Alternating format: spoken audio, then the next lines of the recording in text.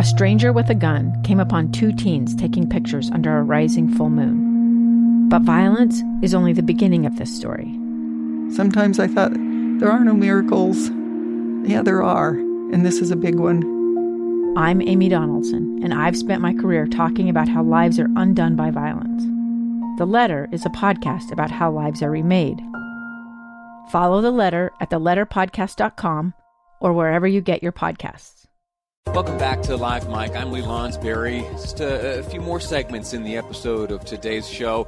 I'm so thankful to you for tuning in, and I'm also grateful to you for spending the time to listen to what the experts here in the state of Utah have to say. That Dr. Angela Dunn, every day delivering such important information today, emphasizing the value of contact tracing, a practice that the various county health departments have been doing since the very beginning, and those respective departments throughout the state have been able to rely on the state's Department of Health to help with that. And it is for that reason, among others, that Dr. Dunn is letting us know that we are doing relatively well here in the state of Utah. I have been focused on comparative data for the last little while, and I want you to know that in terms of deaths per capita, that Utah is faring almost better than anywhere else in the United States. That's four per million, and that's a heartbreaking number, certainly for those individuals.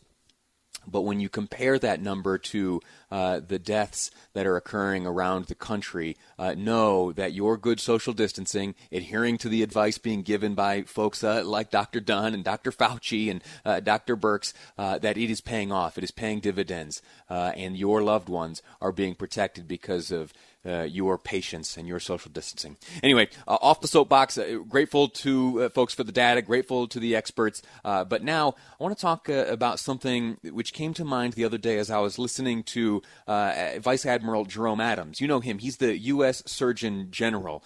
Ramrod straight fella who has good information to deliver when he stands alongside the president, as well as Dr. Fauci and Birx and others, and always speaking very frankly. And he, on Sunday, spoke with Chris Wallace on Fox News Sunday and had this to say. It's tragically fitting that we're talking at the beginning of Holy Week, because this is going to be the hardest and the saddest week of most Americans' lives, quite frankly. This is going to be our Pearl Harbor moment, our 9/11 moment, only it's not going to be localized. It's going to be happening all over the country.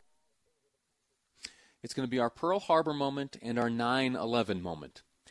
If I'm honest, I've been slow to make those comparisons. In those two instances, there was a deliberate attack against Americans by foreign adversaries. This coronavirus is a little bit different.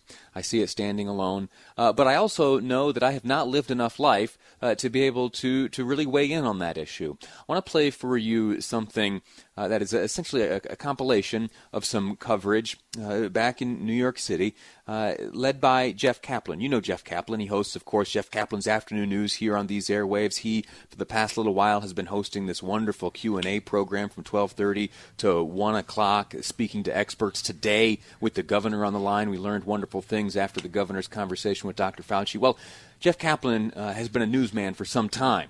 And he, during the events of September 11th, was on the air himself. And he, a while back, put together one of his minutes of news, one of Jeff's My Minutes of News. And it looked at the events of that day and his experience as a broadcaster. I want you to hear that. And then following, Jeff and I are going to talk about whether or not it is an appropriate comparison to compare the events of today and the experience through which you and I are passing to the aftermath of 9/11. Here is Jeff Kaplan's My Minute of News from September 11th. The question is often asked, where were you on September 11th? Me?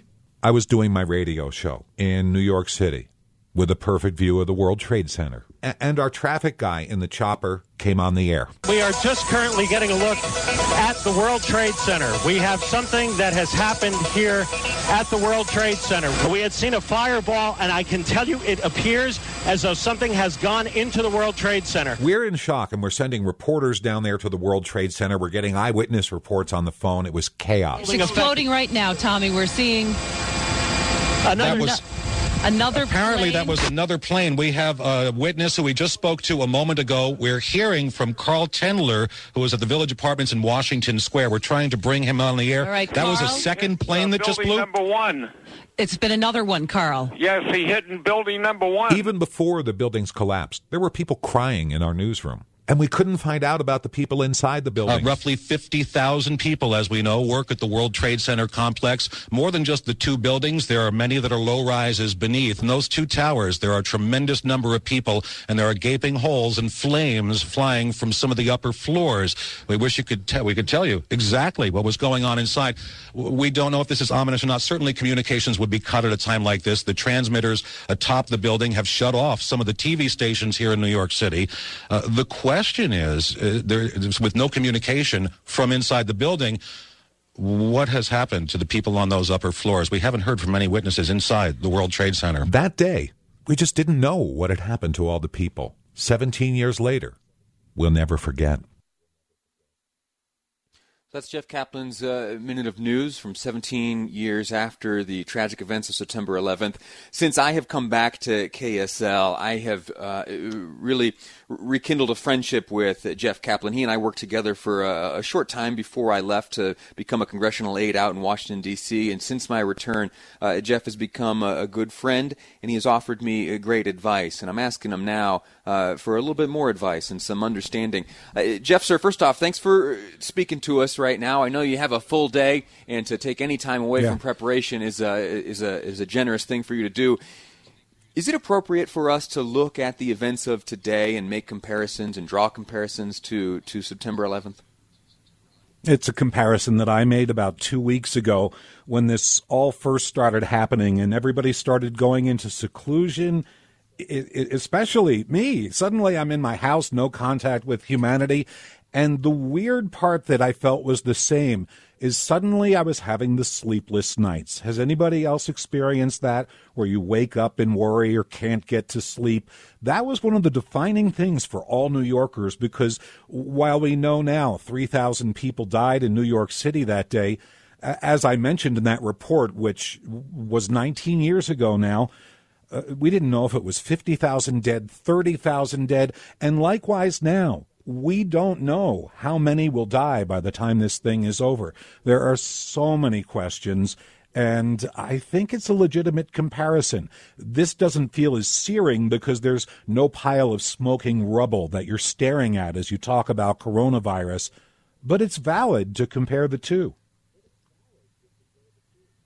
I sometimes wonder if we are able to make distinctions between, as you heard Jerome Adams, the Surgeon General, he compared it to Pearl Harbor and September 11th. And that distinction between the coronavirus and the events of Pearl Harbor and September 11th, we're not facing like an evil force. We're not facing an adversary. We're not facing someone with a will and a desire to hurt others. It is certainly an enemy we're facing today, and we are unified in that battle, but we don't have the paired knowledge, knowing that there is someone who is out to hurt us or who would be out there to hurt us. But I think it's clear to all of us, this is a defining moment for a younger generation. This is the moment they'll look back on that changed everything. Yeah, 100%. Jeff Caplan, sir, our time has expired. I look forward to your newscast coming up at 3 o'clock, Jeff Caplan's Afternoon News. Grateful to you for your experience. Grateful to you for your friendship and the wisdom you share with me every chance you get. I miss you, Lee. I miss you. Yeah. I'll see you soon, brother. We're going to take a break here. When we come back, we're going to talk about money. There's some folks saying we are on a not so good trajectory. Then there are some folks who have a little more optimism. Shane Stewart, friend of ours, certified financial planner with DMBA, is going to be my guest next on the program to help us sort it all out. That's coming up on Live Mike. I'm Lee Lonsberry, and this is KSL News Radio.